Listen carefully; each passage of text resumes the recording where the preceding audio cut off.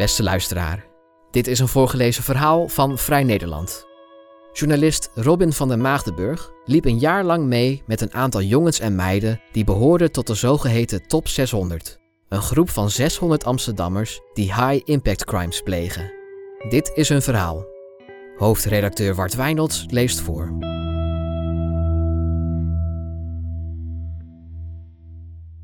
Een zomerse dag. Ismaël draagt een gewatteerde jas, een pet en een mondkapje dat hij niet afzet als we op een pleintje gaan zitten met koffie. Ik zie alleen zijn ogen, donkerbruin met lange wimpers. Ze zijn wijd opengesperd en knipperen nauwelijks. Met korte tussenpozen kijkt hij steeds een zijstraat in.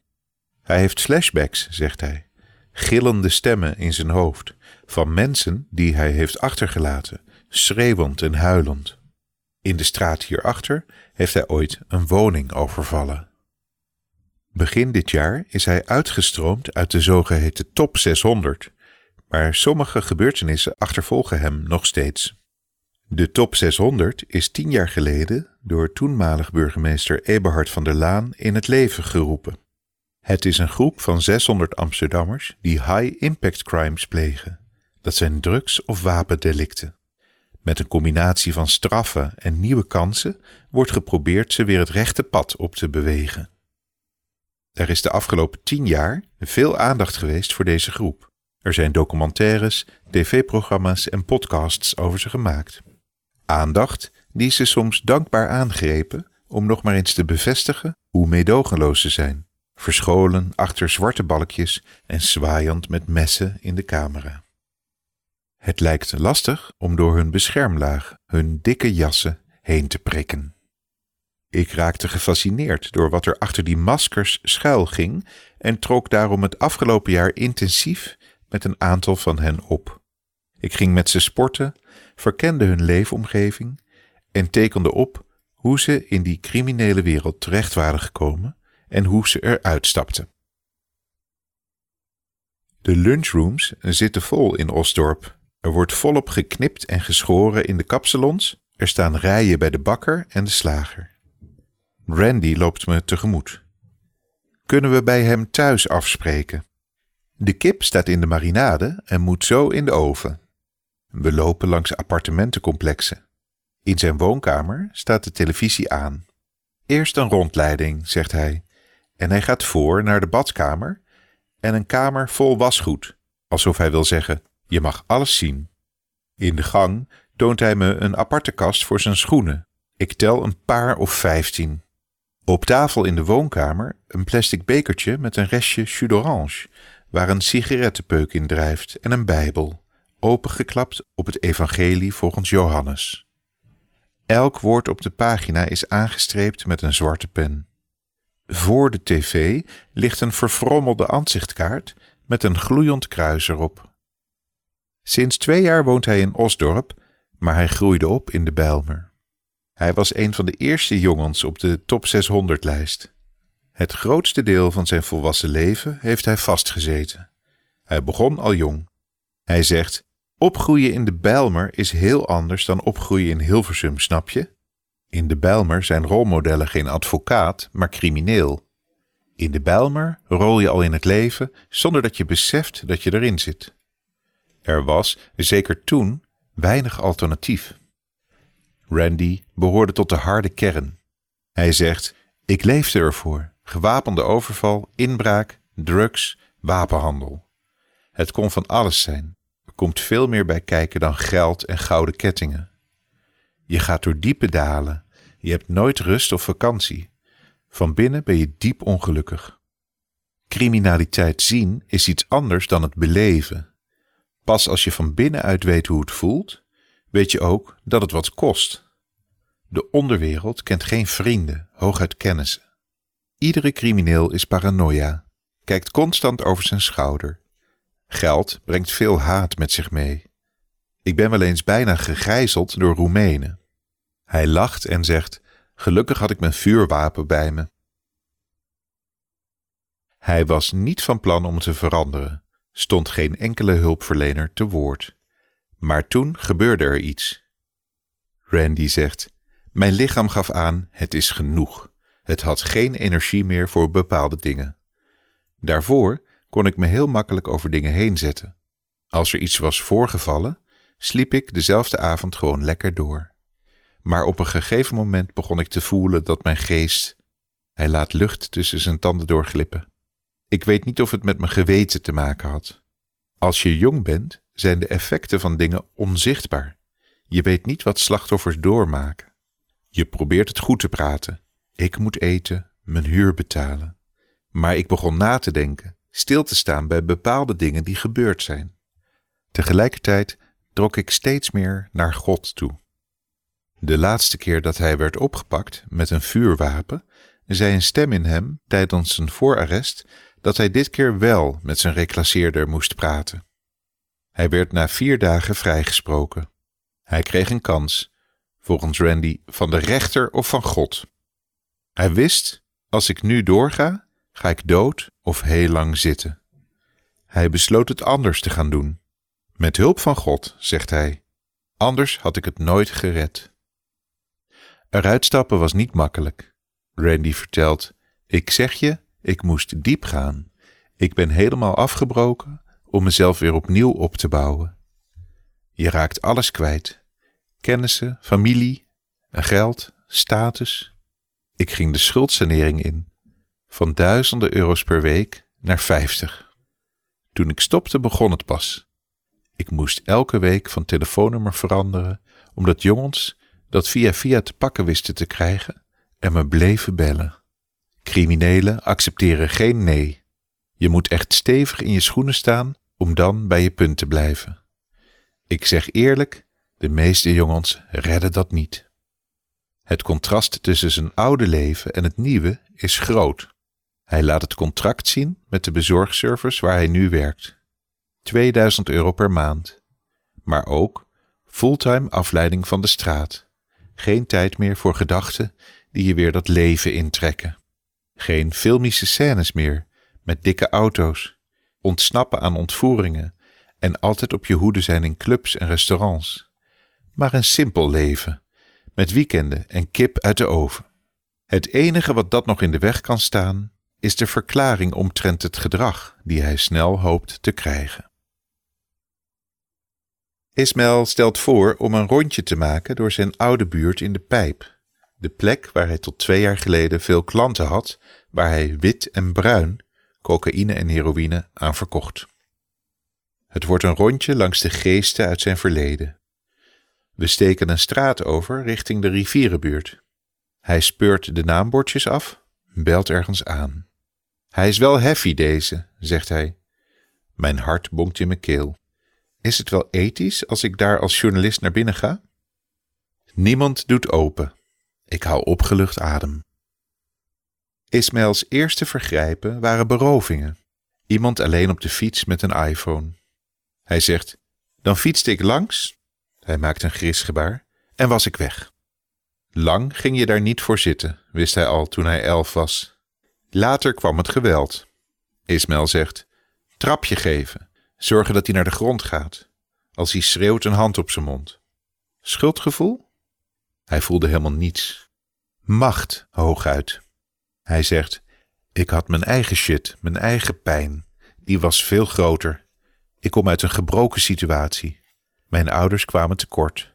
Dan ga je niet meer aan andere mensen denken. Hij uit zijn verbazing over de gevoelens die mensen hebben bij dingen. En hij maakt zich zorgen. Hoe kan het dat de gevoelens die hij zoekt wegblijven? Hij voelt nog steeds niks, verduidelijkt hij. En je kunt niet zeggen dat hij het niet heeft geprobeerd. Zijn zus is 2 jaar geleden plotseling overleden aan een hartstilstand. Hij weet dat hij daar iets bij zou moeten voelen, maar het verdriet blijft weg. Hij vertelt, ik heb het geprobeerd, alleen op mijn kamer, emo-muziek op en kaars aan. 1 traan, dat was alles wat hij eruit kon krijgen. Hij klopt ergens op de ruit, schreeuwt een naam door een brievenbus. Het huis blijkt leeg te staan. Terwijl we door de wijk lopen en hier en daar aanbellen, vertelt hij over de spanning die hij al zijn hele leven meedraagt in zijn lichaam. Spanning die hij tijdens een overval kon ontladen. Nu hij is gestopt, is dat lastiger. Hij zegt, eergisteren had ik het nog, die adrenaline rush. Nu ga ik muziek luisteren, maar ik mis het wel om op pad te gaan. Als je iets zo lang hebt gedaan, is het een gewoonte. Het leven dat ik nu leef, vind ik veel enger. Ik wist wat ik kon. Nu moet ik dat weer allemaal gaan ontdekken. Ik weet niet of ik het wel ga halen met het werk als ervaringsdeskundige dat ik nu doe. Er was een wereld die altijd op me stond te wachten. Nu zit ik weer in een wereld die in principe niet op me zit te wachten. Als ik dat gevecht niet had in dit nieuwe leven, zou ik het sowieso niet redden. Ik moet een uitdaging hebben. Een gevecht. Hoe was het voor hem de eerste keer in de jeugdgevangenis? Hij zegt, het leek meer een kamp dan een gevangenis. Er zaten buurtgenoten, je hebt geen zorgen, mensen begrijpen elkaar. Als dit het is, laat maar komen, dacht ik.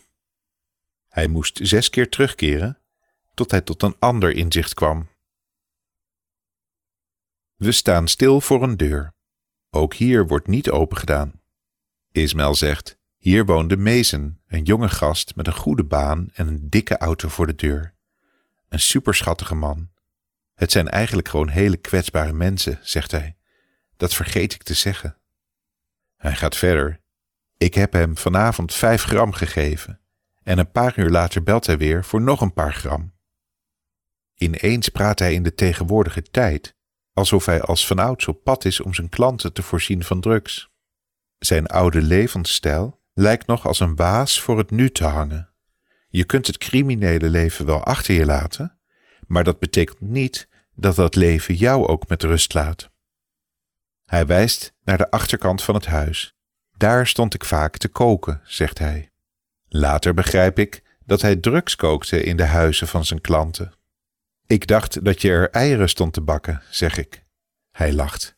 Dat deed hij niet. Wel haalde hij boodschappen als hij ergens binnenkwam en iemand 5 dagen lang niet had gegeten. Hij zegt, ik haalde brood, alles. Ik ga jou niet dood laten gaan. Je moet wel goed voor jezelf zorgen. Ik at zelf weinig, geen tijd voor. Maar in 5 dagen geen broodje eten, dat gaat te ver, man. In onderzoeken naar de top 600 komt 1 element steeds naar voren. 99% zou een gebrekkig ontwikkeld geweten hebben en zich niet kunnen inleven in de pijn van een ander. Toch is dat niet wat ik uit deze gesprekken haal. Er zijn veel weggedrukte gevoelens, maar er schuilt ook een vorm van geweten in kleine, paradoxale dingen. In het halen van brood voor de gebruiker die je net een paar gram hebt verkocht en in de pogingen om iets te voelen. Of is het zoals Ismaël zegt, we zijn niet gewetenloos, we gebruiken gewoon andere argumenten in een wereld waar ook niemand genade heeft met jou. Hoe het geweten ook werkt, het lijkt zich pas te kunnen manifesteren als je niet langer in de overlevingsstand staat, als er ruimte ontstaat voor het perspectief van een ander. Ismaël gaapt en zegt, ik heb mijn biologische klok verwaarloosd. Hij slaapt een paar uur per nacht, een overblijfsel uit de tijd dat de politie nog op de stoep kon staan. Ismaël vertelt, ze vallen altijd tussen 6 en 8 uur 's ochtends binnen. Mijn lichaam durft nog steeds niet te slapen. Ik heb die angst al van kinds af aan. Mijn vaders wil was wet. Ik denk dat ik meer angst heb overgehouden aan huiselijk geweld dan aan dingen die ik op straat heb meegemaakt. Ik deed liever iets waar ik een half jaar voor vast zat, dan dat ik na 3 dagen vrij kwam, dan was zijn woede nog vers. Na een half jaar was er tijd overheen gegaan en kreeg ik thuis tenminste een kop koffie. Op een gegeven moment ging de knop om. De klappen deden me niets meer. Mijn gevoel stond uit. Zijn vader was een harde werker met een kort lontje. Hij kon thuiskomen en uit zijn dak gaan als er een propje papier op de grond lag in de kamer van Ismaël. Dan volgden er klappen. Ismaël zegt, pas nu realiseer ik me dat het niet over dat propje ging. Dat mijn vader boos was, omdat hij was afgekeurd en geldproblemen had. Een stukje trots, dat hij ergens een propje zocht om dat te kunnen uiten. Toen Ismaël zelf op school een driftige jongen bleek te zijn, begon hij zijn vaders gedrag te begrijpen. Ismaël zegt: ik gooide met tafels als iets me niet zinde. Ik deed precies wat mijn vader deed. Ik was boos om de klappen die ik kreeg, boos omdat niemand naar me luisterde. En daarom had ik die tafels nodig. Dingen worden onbewust doorgegeven. Mijn vader werd ook geslagen door zijn vader. Het is belangrijk dat ik het nu doorbreek. Ik spreek met Youssef af in de smalle straatjes van de Jordaan. Hij kent hier alle verscholen hofjes, maar ook de dame van het oud-Hollands snoepwinkeltje, de man in de deuropening van de smalle broodjeszaak en hij weet de prijs van elk huis in deze buurt dat op Funda te koop staat. We gaan zitten in een café op de hoek. Hij praat snel en veel en wijst naar buiten. Hier in de Tuinstraat werd hij voor het eerst opgepakt als tiener.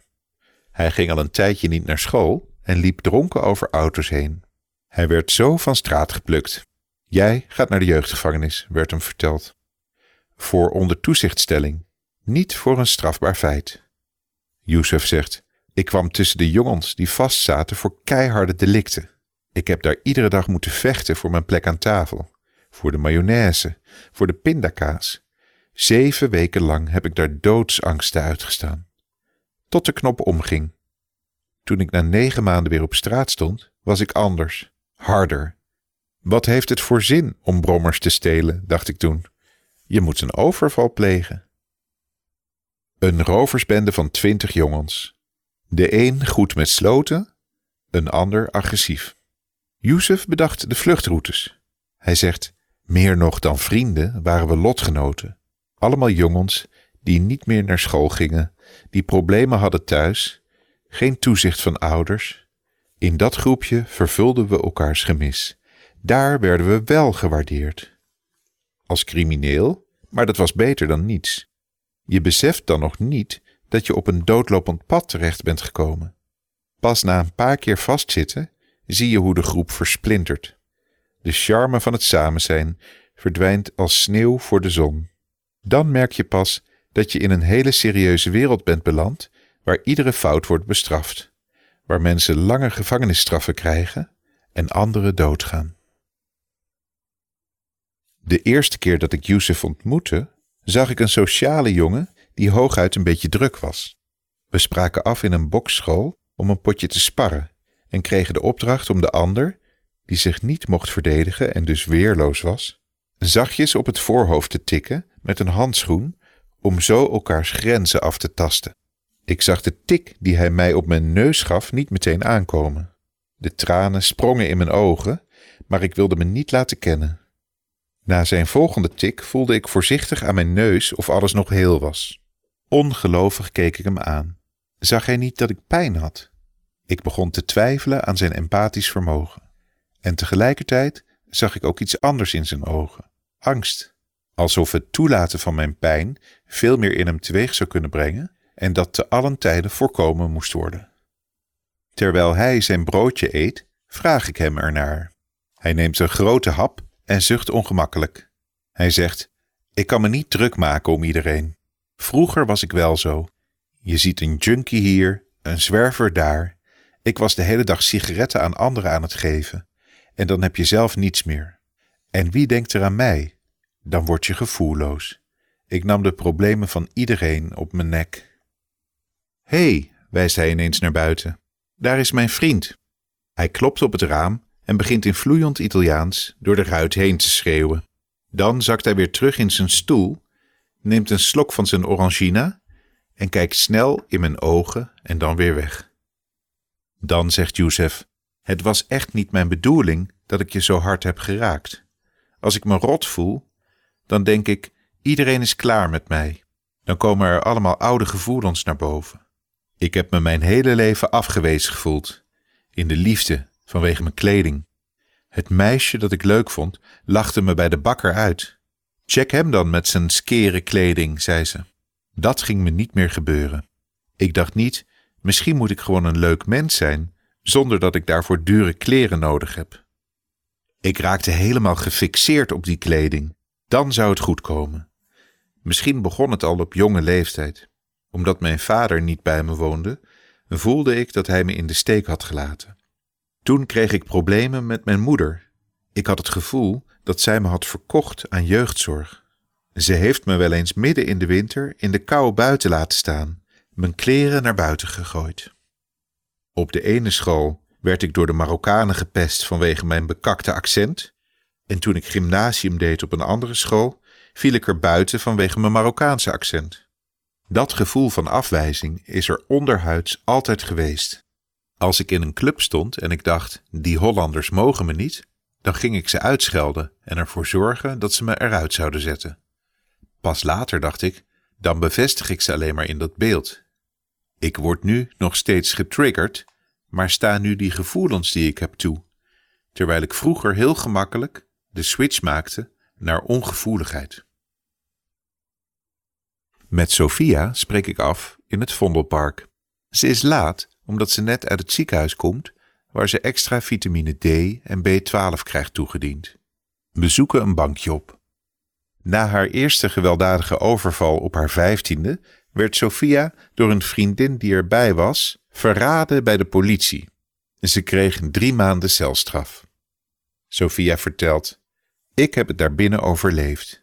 Ik zag meteen 2 meisjes die ik kende van straat, dus ik viel daar goed in de groep. Ik had medelijden met de meisjes die er zaten voor een time-out van leerplicht. Hele onschuldige meisjes, die hadden het zwaar. Nadat ze had vastgezeten, kreeg ze een half jaar lang een enkelband, een grote met GPS. Ze liep de hele zomer rond in lange broeken met wijde pijpen, maar kon niet voorkomen dat het opviel dat de 2 levens die ze tot dat moment goed van elkaar had weten te scheiden, goed verborgen voor haar vader, haar werk en de jongeren in het buurthuis, nu bij elkaar kwamen. Een paar jaar daarvoor was ze begonnen aan de brugklas op een school in het centrum van Amsterdam. Ze deed HAVO, maar was druk en afleidend in de les. Na een aantal psychologische tests werd ADHD geconstateerd. Sophia zegt: op die witte school wilde ze me niet meer. Ze schoven me weg als een probleemkindje. Ze kwam in een stoptraject in Amsterdam-West, waar jongeren met gedragsproblemen in de klas tijdelijk terechtkwamen voor extra begeleiding. Sophia vertelt: daar was ik de enige Nederlander. Ik ben van gemengde afkomst, maar zo zagen ze dat daar niet. In korte tijd veranderde ik. Ik ging roken, chillen op straat. Mijn vader was een hele strenge man. Hij mishandelde mij en mijn moeder psychisch. Hij wist niet dat ik van school was gewisseld, dus kon ik mijn vrije uren op straat doorbrengen. Daar kreeg ik andere vrienden, verkeerde jongens. Als meisje moet je je dan 100 keer sterker houden. Als je je zwakte laat zien tussen de mannen, dan ga je het niet redden. Na 3 maanden besloot haar oude school Sophia niet terug te laten komen. De enige school die haar aannam was een VMBOT-school. Een andere keuze had ze niet. Ze zegt: toen ging ik helemaal niet meer naar school. Alles was te makkelijk voor me. Het pad naar foute keuzes lag voor haar open. Ze vertelt: we stalen iedere dag, pleegden overvallen. Overal waar we geld konden verdienen, deden we dat. Niet alleen om te spenden. Mijn vader kwam erachter dat ik was afgezakt. Een shock voor hem. Zijn perfecte dochter.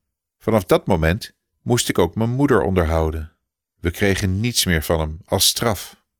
Mensen kregen een beeld van mij dat ik de hardste was. Ik had geen emoties of ik kon ze goed verborgen houden. Als je te veel hebt gezien, ga je heel nuchter nadenken. Heeft ze nog steeds geen last van de dingen die ze heeft gedaan of gezien? Sophia vertelt: ik zeg je eerlijk, ik was 2 dagen geleden in Rotterdam met de rellen en hoorde die schoten. Toen kreeg ik zware flashbacks. Ik ben wel eens onder schot gehouden en droeg in die tijd zelf ook een vuurwapen, omdat ik problemen had met mensen die er ook een hadden. Destijds deed het me niets. Ik had geen gevoel. Soms vraag ik me af: hoe kon je zo zijn? Hoe kon je zo koud zijn? Ik probeer het te vergeten. Ik moest overleven. Ik zeg altijd: een meisje op straat wordt of een dief of een hoer. Ik ben nog steeds blij dat ik niet geëindigd ben als dat laatste.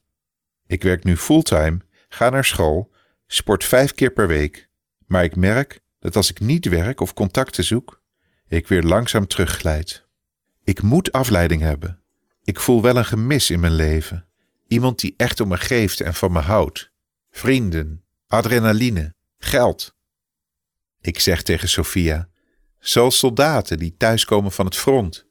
Door de heftige gebeurtenissen die ze daar hebben meegemaakt, gebrek aan spanning thuis en een overload aan sensaties in het lichaam, blijven ze intense en vaak gewelddadige situaties opzoeken om binnen en buiten als het ware in balans te brengen.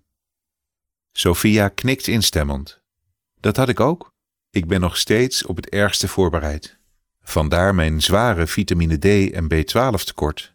Mijn lichaam maakt nog steeds geen melatonine aan. Wat heeft ze geleerd over zichzelf? Sophia zegt, ik weet nu waar mijn hart zit. Je creëert een beeld van jezelf wat je niet bent. Je spreekt jezelf eigenlijk tegen. Ik kon er niet tegen als ik een slecht mens werd genoemd. Ik ben een lief, rustig meisje, dacht ik dan. Maar ik dacht ook, wat ik gisteren heb gedaan, was wel onaardig. Maar dat was ik eigenlijk niet. Dat was een moment waarop ik moest reageren. Heeft ze wel eens met iemand gepraat over die flashbacks? Sophia zegt, ik ben al vanaf mijn 8e in beeld bij jeugdzorg. Maar nog nooit is er iemand geweest die me kon geven wat ik nodig had. Ik stel me moeilijk open. Daardoor denkt iedereen, ze wil niet meewerken, laat maar. Ik ben bang dat ik mezelf nog een keertje moet tegenkomen. Ik probeer te vergeten wat ik heb gedaan. Als ik dat allemaal nog een keer moet doormaken? Waar is ze bang voor? Ze denkt even na. Om ons heen krijzen de papegaaien in het park. Dan zegt ze, voor spijt over de dingen die ik heb gedaan. Soms denk ik, je had het niet moeten doen. Diegene heeft ook gewoon een leven opgebouwd. En dan kom jij het afpakken. Aan de andere kant had ik ook geen keuze. Dat dacht ik tenminste. De meeste namen in dit verhaal zijn gefingeerd. De echte namen zijn bij de redactie bekend. Deze publicatie is tot stand gekomen met steun van het Fonds Bijzondere Journalistieke Projecten, fondsbjp.nl. Wil je meer verhalen van ons lezen of beluisteren? Kijk dan op vn.nl of abonneer je op Vrij Nederland in je podcast-app. Voor onze trouwe luisteraars hebben wij ook een speciale actie. Een half jaar Vrij Nederland online voor maar €15. Kijk voor de aanbieding en de voorwaarden op vn.nl/podcast. Bedankt voor het luisteren.